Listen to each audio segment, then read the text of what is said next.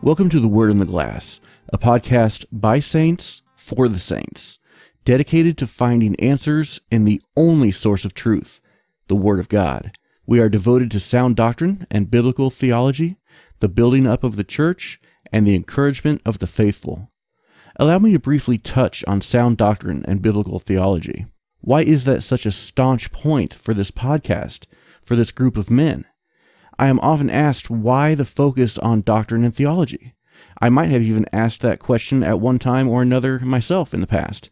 Okay, I have asked that question in the past. At first glance, these principles could seem very churchy or even arrogant. I get it. But they're not. They are the very tools that equip us to understand and therefore follow the Word of God. Of doctrine, Tim Chile says this: "It is the Bible's truth that sustains, strengthens, and guides us." This is why Paul speaks of it as he does. It is, he says, made up of sound words, 2 Timothy 1:3. It is sound teaching, 2 Timothy 4:3, and sound doctrine, Titus 2:1 and 1:9. It is in accord with the sound words of our Lord Jesus Christ, 1 Timothy 6:3. These references to sound teaching and doctrine, then, are a reminder to us that from such teaching the church's strength arises. From it comes its health. It is what reverses spiritual ills and sometimes even deep paralysis. It is what makes churches whole. It is what lays the foundation for their vitality as well as their longevity. This is why biblical doctrine is so important. This is why it is essential. Of theology, Dr. Andres J. Kostenberger says this: "No, biblical theology is not just theology that is biblical. All theology should be biblical, but that's not what biblical theology typically refers to. Rather, biblical theology, simply put, is the theology of the Bible. That is, it is not our own theology, but that of the biblical writers themselves.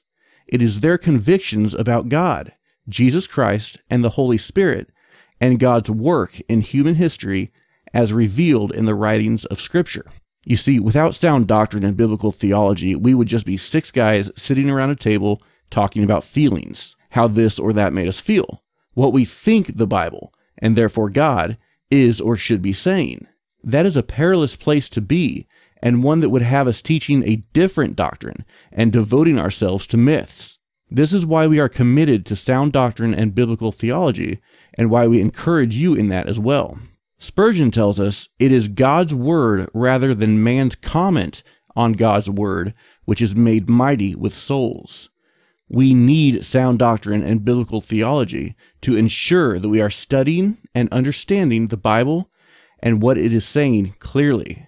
So I hope I was able to clarify a bit why it is we are so stringent on this. Woe to me if I were to present something to you of my own thoughts when putting forth the truth of the Word of God, right? And note, biblical theology does not only pertain to things difficult to understand, but applies wholly to all which we must understand. Through it, we can be confident that what we believe and what we must hold fast to is the gospel first delivered to the saints. 1 Corinthians 15, 1-2. "Now I would remind you, brothers, of the gospel I preached to you, which you received, in which you stand, and by which you are being saved, if you hold fast to the word I preached to you, unless you believed in vain." Okay, I do want to remind you all, and listen up in case I put you to sleep there, the old Word in the Glass channel is being deleted next week. We are about half and half as far as listeners who have moved over to the new channel. Right now there are two channels, one with a white background and one with an orange background. The white background is the old channel. It will be deleted on September 1st. The orange background is the new channel and the only channel moving forward. The easiest way to find this is to search the Word and the Glass podcast, but use an ampersand instead of the word "and." That'll get you the right one. Simply follow that channel and you won't miss out on a single episode. And speaking of episodes, I am thrilled to bring you a special From the Pulpit to the Podcast episode this week by Bob Hausman. Bob filled the pulpit here at Strasburg before Stephen came in as pastor. Bob is a gifted teacher and a great joy to listen to. Today, Bob filled in for Stefan, and the message was so good I could not pass up the opportunity to share it with you.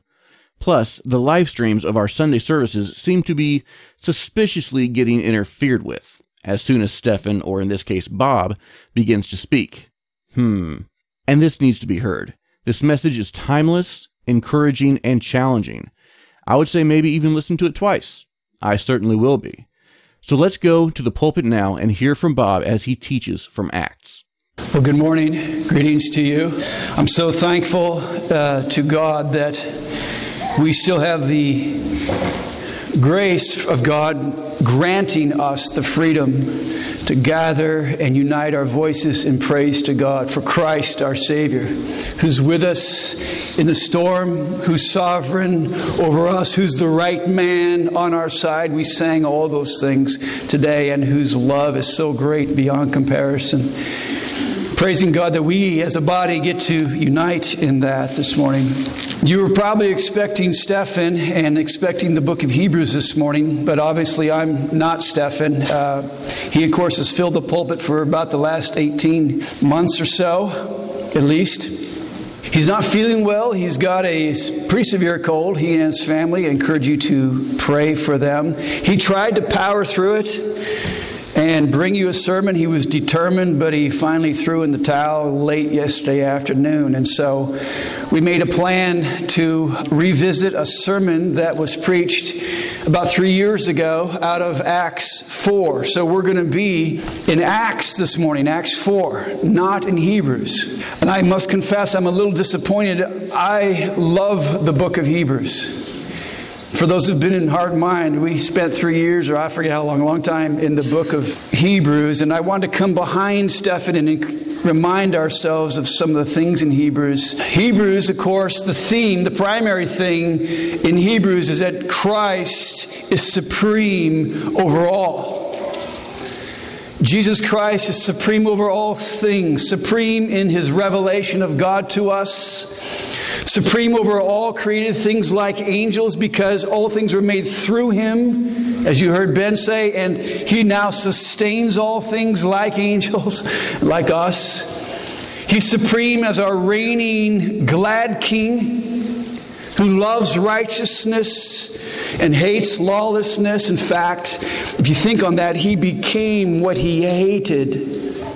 He became lawless to save us, which is an amazing thought. And He's supreme over death because He became like us, with a body, so He could die and render powerless who had the power of death, by removing all accusations, because in Christ there is therefore now no condemnation, to free us from the fear of death, as He made purification for sins once for all. He is supreme over all things, and that's the focus of the book of Hebrews. But there's more than that.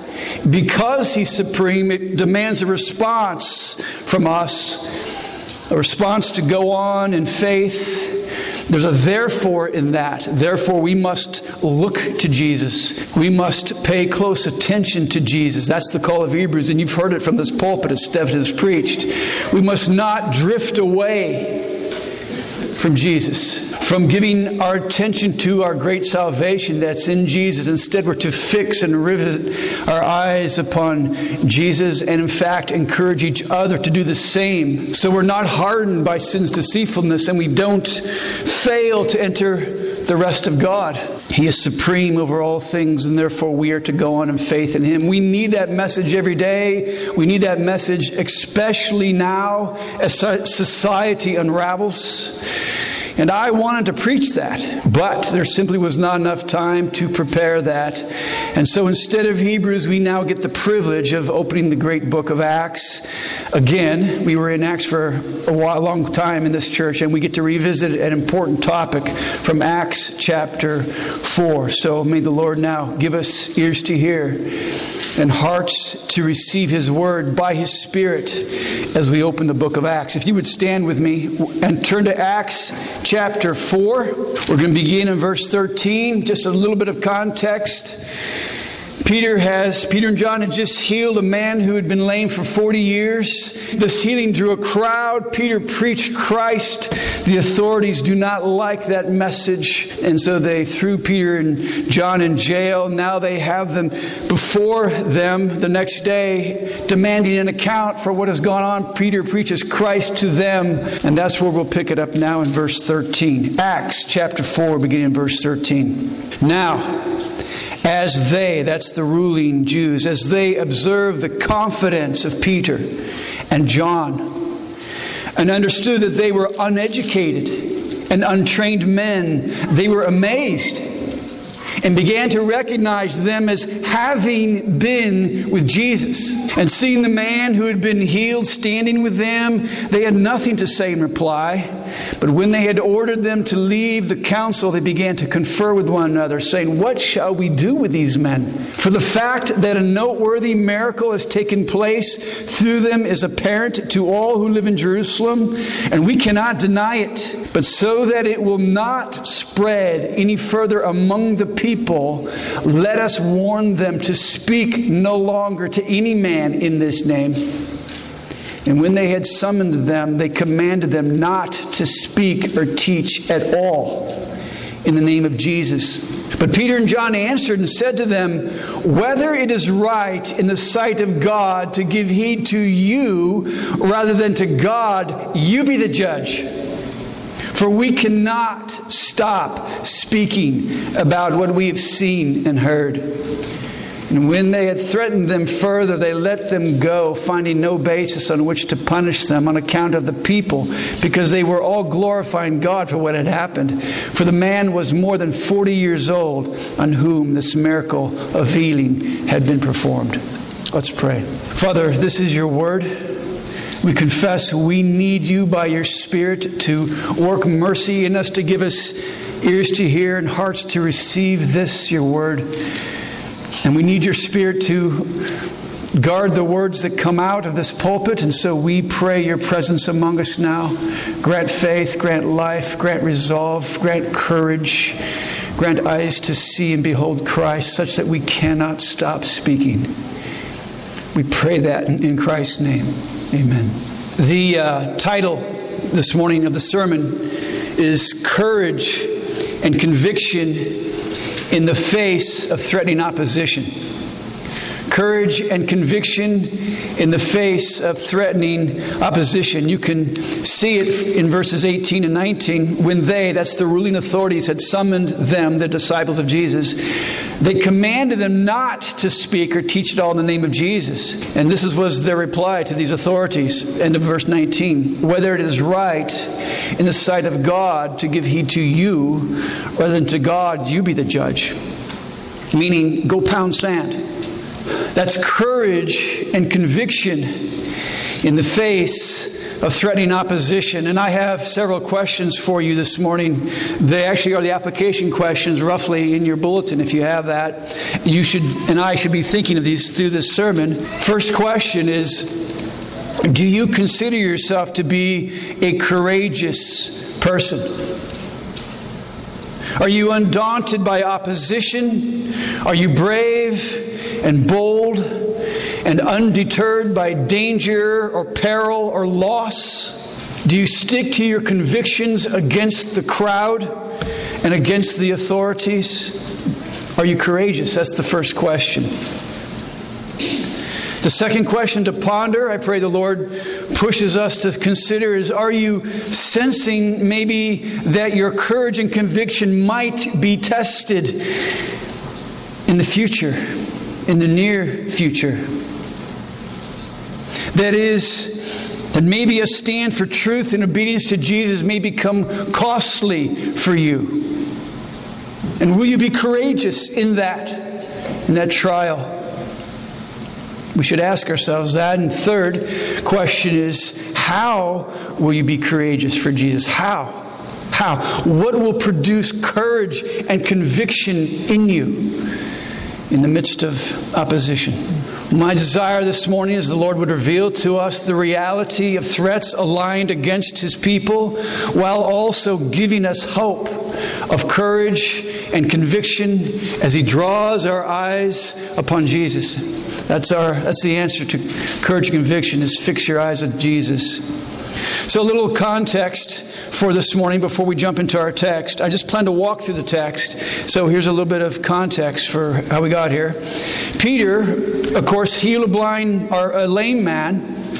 And then he preached Jesus to the crowd and called the people to repent and believe in Jesus. Look at, if you have your Bibles open, chapter 3, 18 and 19. But the things, Peter's preaching to the crowd, the things that God announced beforehand by the mouth of all the prophets, that as Christ would suffer, He is thus fulfilled. So he's preaching Christ crucified. Therefore, repent and return. That's repentance and faith. Repent and believe so that your sins may be wiped away. Don't you love that? That your sins may be wiped away. And that times of refreshing may come from the presence of the Lord. There is a wiping away of sins because Christ was crucified and risen.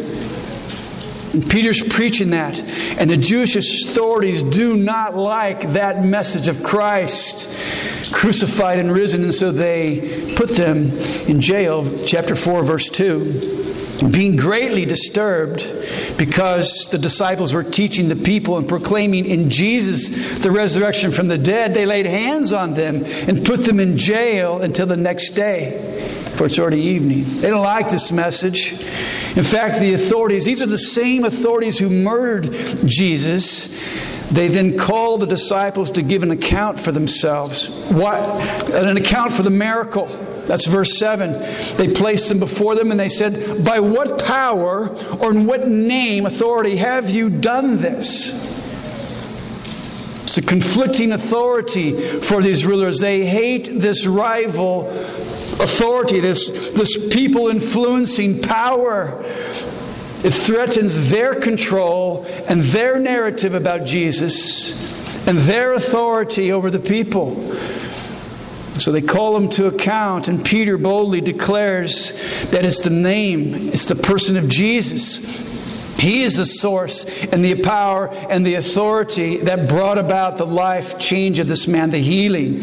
In fact, their salvation found nowhere else. That's Acts 4:10 through 11 or through 12. It says, let it be known to all of you and to the people of Israel that by the name of Jesus Christ the Nazarene, whom you crucified, whom God raised from the dead, by this name this man stands before you in good health. He is the stone which was rejected by you, the builders, but has become the chief cornerstone. And there's salvation in no one else. For there's no other name under heaven that has been given among men by which we must be saved. Peter boldly goes right at them and proclaims the truth of Jesus. He's the reason this man was healed. And friends, I want you and me to hear this morning. Salvation is found in no one else. And we need salvation. Our sin has made a wreck of our own life as well as a wreck of the world. Though we were made in the image of God to reflect His glory, instead we rebelled against Him.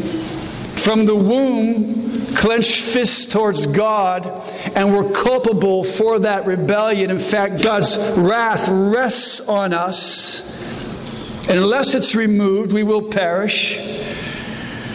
But God is gracious to send Christ, who was crucified, as our propitiation, our wrath-bearing, Father-pleasing substitute. He was crucified in our place, bore wrath for us, such that we can be forgiven, that our sins can be wiped away. That's the good news. And the call, therefore, is to turn from your sin and return to God. Believe in the Lord.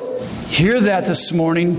That is the context for our section of Scripture. Jesus' followers are on trial for faithful proclamation of Christ crucified, risen, and reigning. Well, that brings us to our text. It brings us to our first heading and our first point, and it's this: being with Jesus changes you. Being with Jesus changes you. This is, by the way, if you're looking for a well source of courage, it's here. Find yourself at the feet of Jesus. He will grow your courage. That's what happened to the disciples. Look at verse 13. Now when they, the ruling authorities, observed the confidence of Peter and John and understood that they were uneducated and untrained men, they were amazed and began to recognize them as having been with Jesus. Being with Jesus affects you. It changes you. And the disciples had spent 3 years with Jesus. They dwelled with Him. They had lived with Him. They had been taught by Him. They'd seen Him die on the cross. They'd seen Him alive, raised from the dead. They had experienced His ascension, seen His ascension as King. All authority was His as He ascended into heaven. They understood now the gospel of grace of Jesus, that their sins were wiped away by faith. That's why they heralded that message. They were thus now born again by the Spirit, indwelt by the Holy Spirit. The Spirit was bringing to mind all that Jesus has taught as they're proclaiming, just like Jesus had promised. They had the mind of Christ, as Paul says in Corinthians. And this constant presence and influence of Jesus affected them. It changed them. Being with Jesus changes you. You can see the text. It says they were confident. The disciples were confident, not cowering. They were showing a broad understanding of Scriptures that pointed to Messiah. Remember, they quoted the Old Testament in Acts 4:11. Jesus, the stone which was rejected by you, this has become the chief cornerstone. They're quoting Psalm 118. Not only that, they were confidently announcing Christ Jesus as exclusive path to salvation. Only in Jesus. And so because of that, they said there's no salvation in no one else. And because they were so confident and bold, they were in essence schooling the religious leaders. These uneducated, untrained disciples, except trained by Jesus, were schooling the accepted authorities in society. And that made the Jewish authorities take notice. In fact, it says they were amazed. They were amazed at the confidence of these men. The reason they were amazed, the reason they were confident is because they had been with Jesus. That's the point. Being with Jesus changes you. And friends, I want to encourage you and me this morning to spend time with Jesus, and you will be affected. You will be changed. You will become confident. You will become courageous. And note this, your education is not the issue. Education is not the issue in your lack of confidence. Though get trained and get educated. But the issue here is whether or not you've been with Jesus. That's what changes you.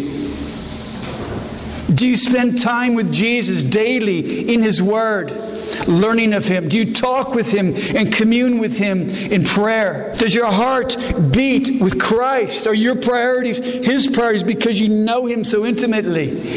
That's the call. Spend time with Jesus and you will be changed. You will become a confident, courageous proclaimer of the things of Christ. Being with Jesus changes you. That's the starting point for courage. Which brings us to our second point as we walk through the text. Unbelieving authorities, this is point 2. Unbelieving authorities do not bow to the evidence through reason alone. You can see that in verse 14 and 17. Evidence is before them and they don't bow to the evidence. Look at verses 14. Here we go. And seeing the man who had been healed standing with them, that's the evidence. They had nothing to say in reply. But when they had ordered them to leave the council, they began to confer with one another and saying, "What shall we do with these men? For the fact that a noteworthy miracle has taken place through them is apparent to all who live in Jerusalem, and we cannot deny it.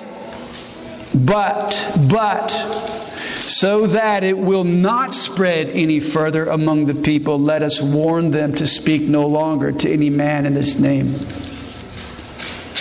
Unbelieving authorities are not convinced through reason alone. That's the point here. They could not deny the evidence, but they remain in their unbelief of Jesus. And they had a dilemma. They couldn't deny the miracle. The man was standing right there. The fact of his healing was obvious to all. He'd been begging for 40 years. People knew him as the lame beggar. But the leaders also did not accept the proclaimed source of the miracle, namely Jesus Christ, risen from the dead. That's what Peter proclaimed was the source. Remember back in verse 10? "Let it be known to all of you and all the people of Israel that by the name of Jesus Christ the Nazarene, whom you crucified, whom God raised, by this name this man stands here before you in good health." Christ is the cause of this change. But the leaders cannot accept that. They had rejected Jesus then and crucified him then, and nothing had changed now. They still rejected the Son, and so they certainly did not want Jesus hailed as risen Savior and proclaimed among the people. You see that in verse 17 of our text. But so that it will not spread any further, this talk of Jesus, they forbid him to speak. That's the tension point. The Jewish leaders are more committed to the rejection and unbelief of Jesus than in following the evidence and the confirming signs.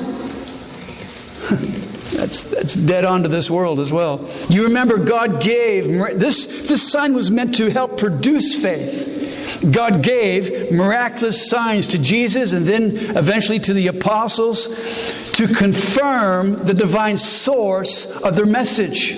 As they proclaimed Christ crucified and risen, the miraculous sign was a confirming sign of the authenticity of that message. So in this case, this lame man who was made well was graciously given as a sign by God to produce faith in the message preached by Peter.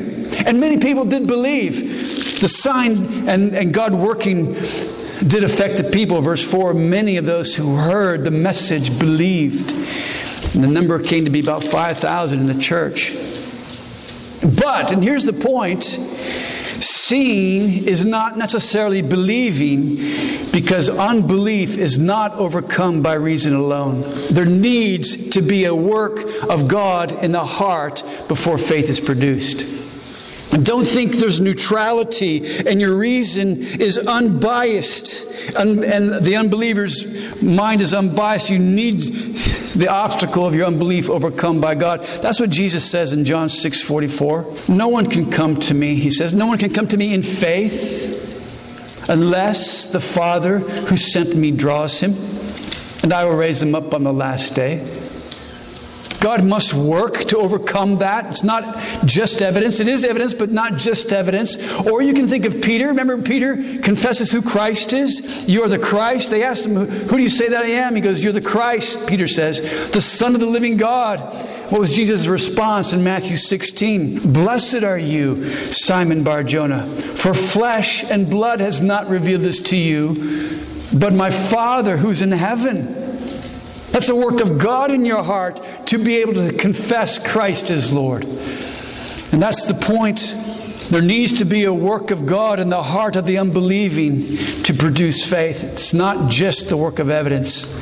So friends, know that. Know that unbelieving authorities in your sphere will not be swayed by your evidence that you present alone. God needs to act. So that means in your bold proclamation of truth, including evidentiary truth of Jesus, in that bold proclamation, pray. Pray for God to open blind eyes and bow hearts to Christ.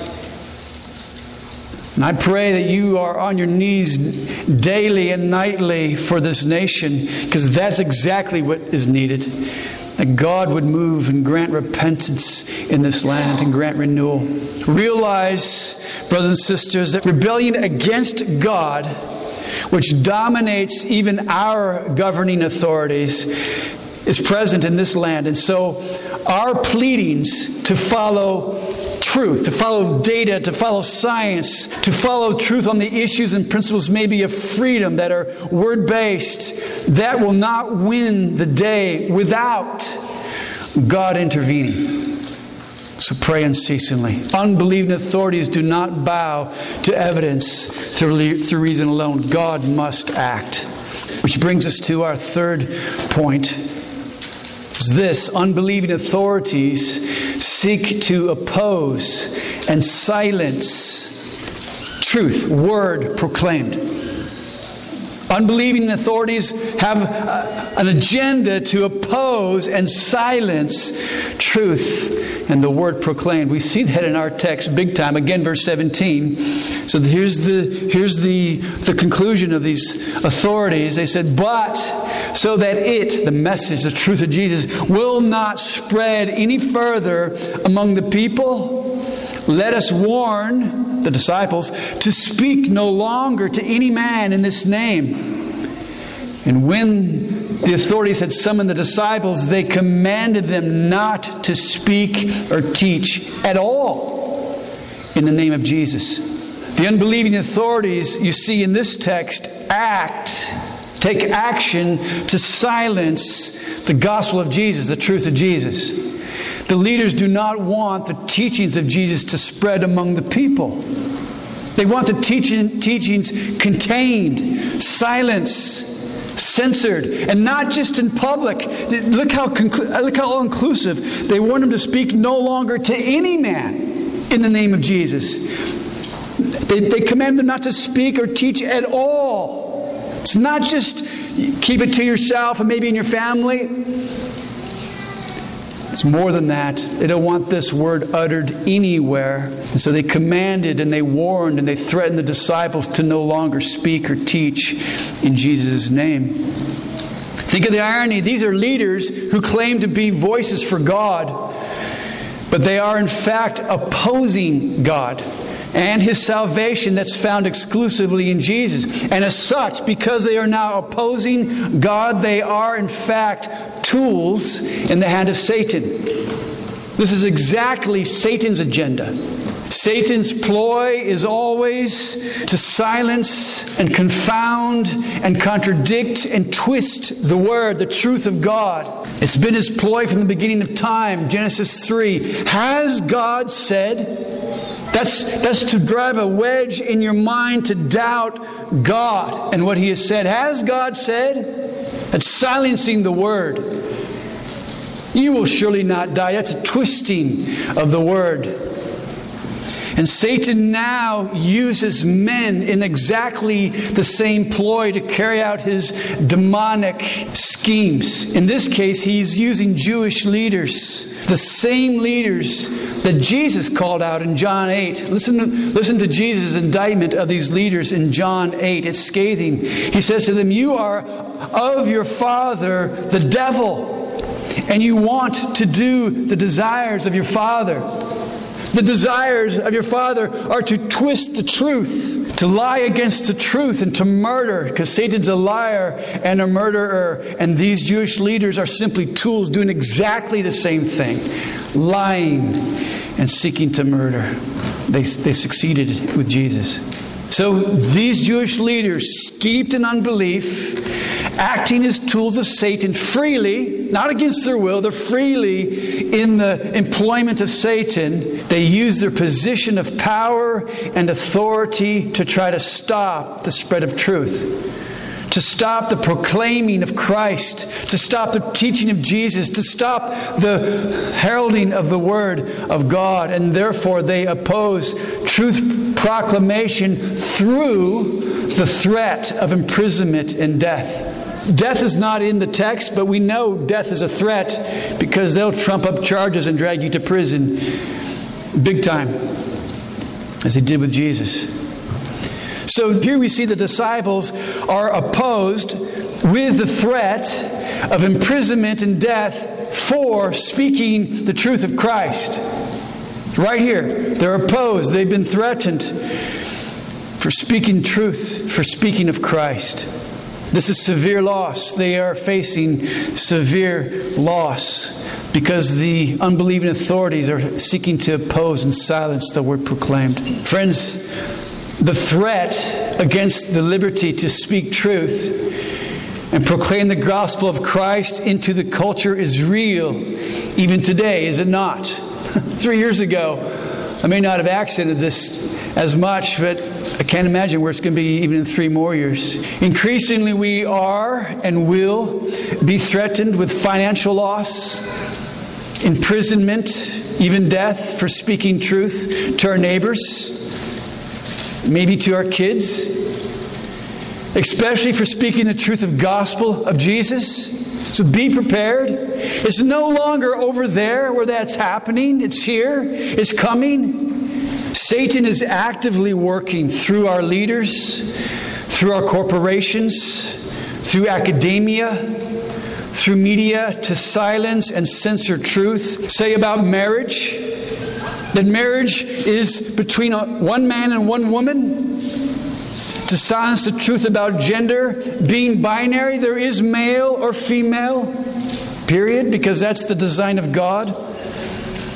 To silence the truth about the humanity and personhood of the unborn, whom they slaughter by the millions. To silence the truth about the power of Jesus to overcome sexual brokenness. You do not need to be identified by your sexual brokenness. Jesus changes you. Such were some of you. But you were washed, you were sanctified, you were justified in the name of the Lord. There's an active working to silence the truth of God. The primary message that the powers at be are aligned to squelch is the truth of Jesus, that Jesus is Lord in all of life. So my question, how will you respond? How will you respond when commanded and warned and threatened to no longer speak truth? To no longer speak of Christ, to no longer speak the principles and the teachings from the Word of God that you're commanded to teach. Teach them all that I've taught you, Jesus said. What will you do? What is your response? Which brings us to our last point. Disciples of Jesus. If you're a disciple of Jesus, disciples of Jesus have courage and conviction in the face of threatening opposition.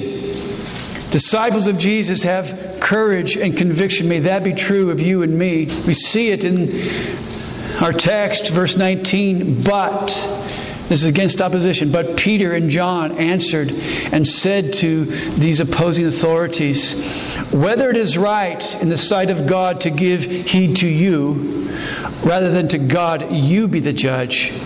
We cannot stop speaking about what we have seen and heard. We cannot.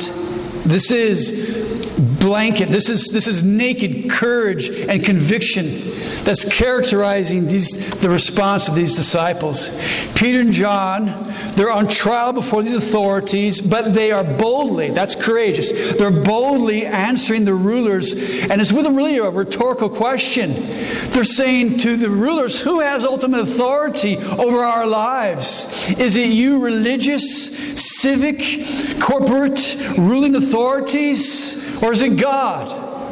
And the answer, of course, is God. God calls all to account. Everyone is subject to God. Even rulers, even governing rulers are subject to God and accountable to God. And God had called these disciples to proclaim Christ.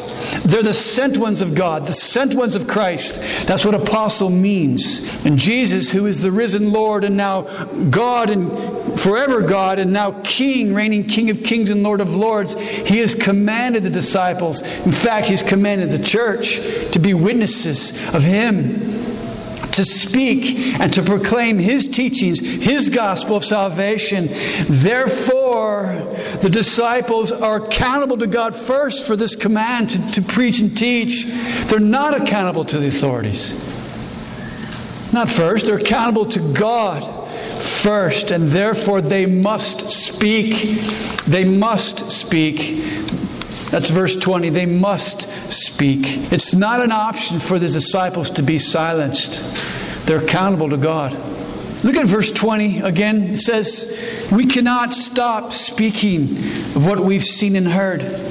We cannot stop speaking about what we've seen and heard. Why is that true for the disciples?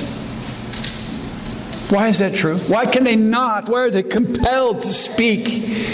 Well, it's because of what we said in verse 13. They'd been with Jesus. They'd been with Jesus. They'd seen and witnessed Christ crucified, risen, and now ascended as King. They'd seen all His deity confirming signs of authority. He's Lord and God. They had heard all His teachings of truth, like He's the Son of Man who came to give His life as a ransom for many. They heard Jesus proclaim He's life giver. He's resurrector. At the end of time, He speaks and the dead rise. They heard Him say that He's coming again to not only resurrect, but to judge the world. And they believe it. They know. They've come to know and believe that He's the Holy One of God. Therefore, they cannot be silent. That's why they cannot be silent. They've been with Jesus, and Jesus changes you. Therefore, they must speak of Christ. That's conviction. Verse 20 is conviction. They must speak of Christ. And since they're directly opposed, since they're saying that to those who oppose them, that's courage. That's courage and conviction in the face of threatening opposition. Friends, is this your response? Is this your response? Do you have strong conviction to speak of Jesus? Are you unable to keep silent about your encounter with Jesus because you've been with Jesus, daily in His Word, abiding with Him, communing with Him, loving Him, trusting Him, abiding with Him through prayer? And and may this be true of us as we grow to love and trust Him in all things, in all circumstances. May it be that we must speak of Him because we've been with Him. And may this be true of us even when the stakes are high. When peril and danger oppose us in our speaking, when we stand to lose much in this world, may our conviction produce courage. May we be people who lean on the truth, the promises that are ours in Christ, the truth of Christ. We know who reigns. That should give us courage and conviction. We know who's in control. He's sovereign over us, as we sang. We know who loves us as high as the heavens are above the earth. So great is His love, we sang. We know who is for us and not against us. We know who will never leave us or forsake us. It's the Lord Jesus. And being with Him convicts us of that and teaches us of that. In our current circumstance, may we hear the encouragement that Moses and Joshua gave to the people of God. Remember, the people of God were getting ready to enter into the promised land, and they were sure to face life-altering circumstances like war, and cultures allied against them. And Moses and Joshua repeat this often. He says to the people of God, "Be strong and courageous. Do not fear or tremble at them." Do not fear or tremble at them. For the Lord your God is the one who goes with you. He will not fail you or forsake you. Psalm 46, the Lord of hosts is with us, we sang. He's the one who goes with you. So be strong and courageous. It's not, you're not going to encounter conflict. It's saying in that conflict, be strong and courageous. And that's the point. Disciples of Jesus, if you've been with Jesus, persecution is promised. It is a promise of God. Those who desire to live godly will be persecuted. But in the midst of that persecution, you will have courage and conviction to speak the truth of Christ into that culture, into that conflict, because we've been with Jesus. That's how you have courage and conviction. That's how you cultivate courage and conviction. Disciples of Jesus will have that. And therefore, disciples of Jesus must speak of what we've seen and what we've heard in Jesus. We must. Now know this, sometimes the threat against disciples of Jesus ends your life. Peter was ultimately martyred, was he not? But sometimes God has further plans for you, and the threat passes. That's what happens in our text, verse 21. When the authorities had threatened them further, they let them go, finding no basis on which to punish them on account of the people, because God had worked a miracle there. Sometimes the outcome may be death. Sometimes it may be you live to do more work for Christ. I have a final question before we end. We're done with our text, and I'm done with the points, but I have one final question before we're over, as this is over. I've just advocated speaking into authority, telling them, no, we will go on speaking. We will not obey you. The question is this: am I therefore advocating to disobey authorities in general? Are we anarchists? And if you were here last week, you know the answer to that, because eating the king's bread, or I think that was sermons that Stephen preached. You know the answer to that, but here's a kind of a review of some of that. Peter's the one who told the authorities, no, we will not stop being silent. We must speak of this truth. And this same Peter who opposed these rulers said this in his letter to the church in 1 Peter 2. He says this is for you and me. Submit yourselves for the Lord's sake to every human institution, whether to a king as one in authority or to governors as sent by him, for the punishment of evildoers and the praise of those who do right. That's why government exists, for the punishment of evildoers and the praise of those who do right. For such is the will of God, that by doing right you may silence the ignorance of foolish men. Are we anarchists? No.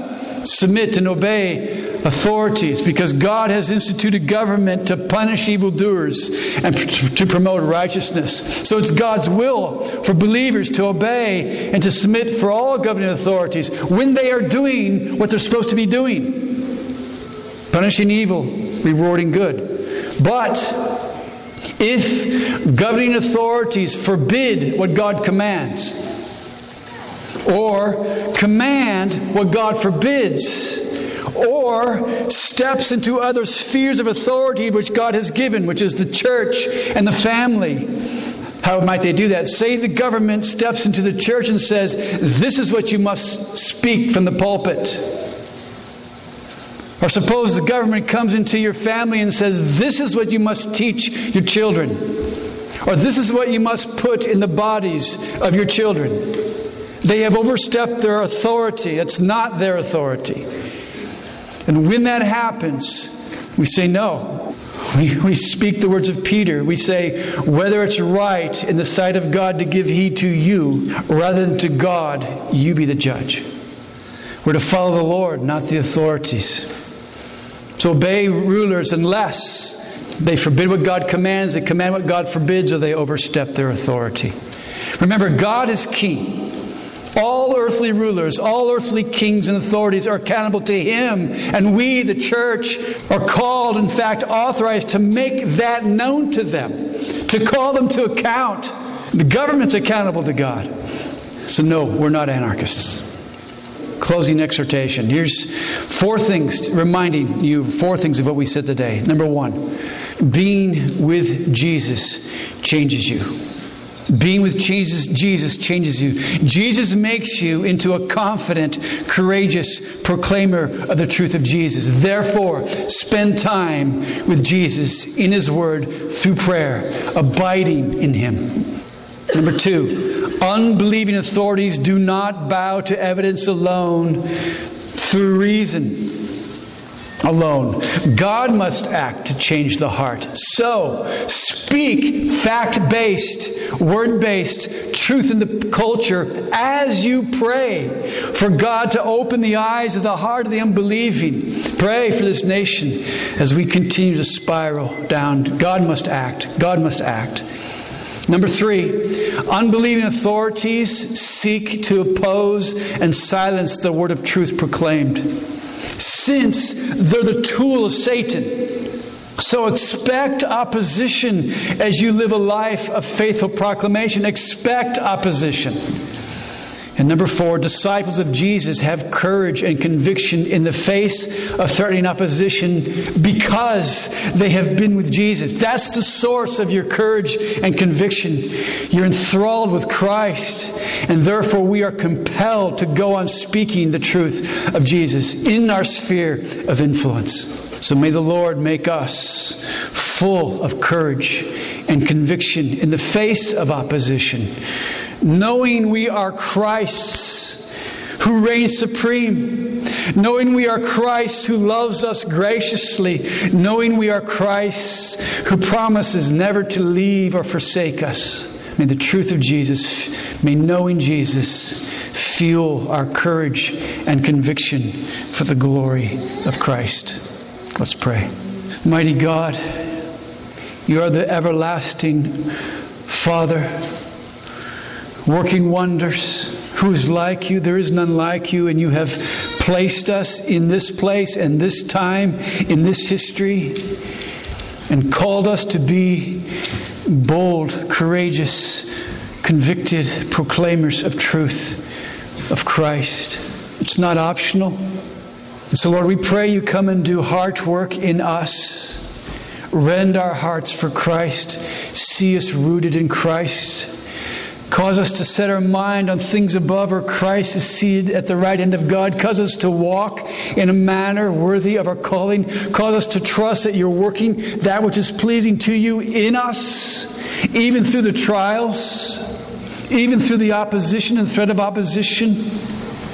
May we joyfully accept the seizure of our property, knowing we have a better and abiding possession, which is you, Christ Jesus. Lord, that is not natural. You must move by your Spirit in your church to make us courageous, bold proclaimers. Lord, we want to be people who are compelled, who say we must speak. We must speak of Christ. We cannot help but speak. So come, Lord, move in your people to make us like that. And I pray for the lost that are here, that they would see that in Christ alone is their only hope.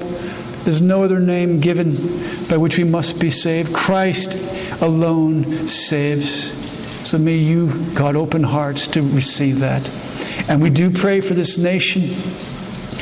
Lord, as you are humbling this nation, we pray you, and judging this nation, we pray you grant repentance, grant renewal, grant a movement of your Spirit to turn the hearts to you. And may there be, Lord, send out workers into the harvest to proclaim Christ. How will they believe unless they're told? Lord, make us a people that do that.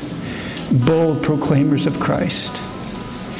We praise you for emboldening your people. We praise you for changing us as we spend time with Jesus. Come and do that in this church for the glory of Christ. In His name we pray. Amen.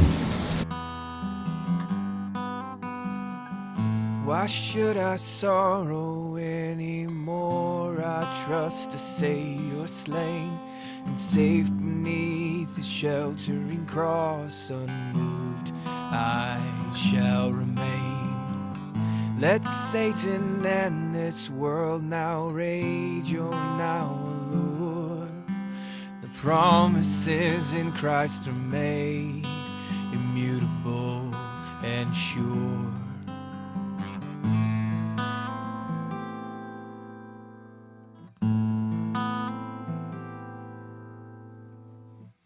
The oath infallible is now my spirit's trust. I know that he who spoke the word is faithful, true and just. He'll bring me on my way unto my journey's end. He'll be my Father and my God, my Savior and my friend. Nothing on this earth near, nor out in the universe far. No created thing could ever separate or tear us apart. He who promised is faithful, for he has saved, so who could reverse it? I could never, no, never doubt his promises.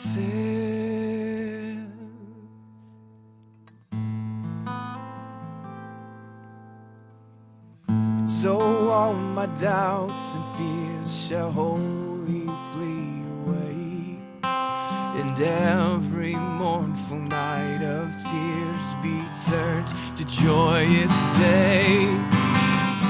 All that remains for me is but to love and sing, and wait until the angels come to bear me to my King.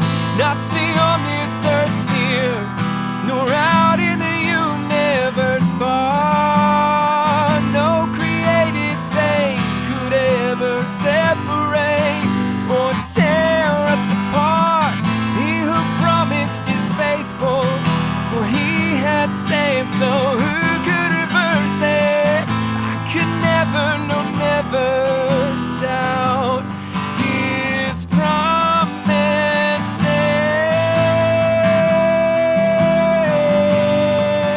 His promises.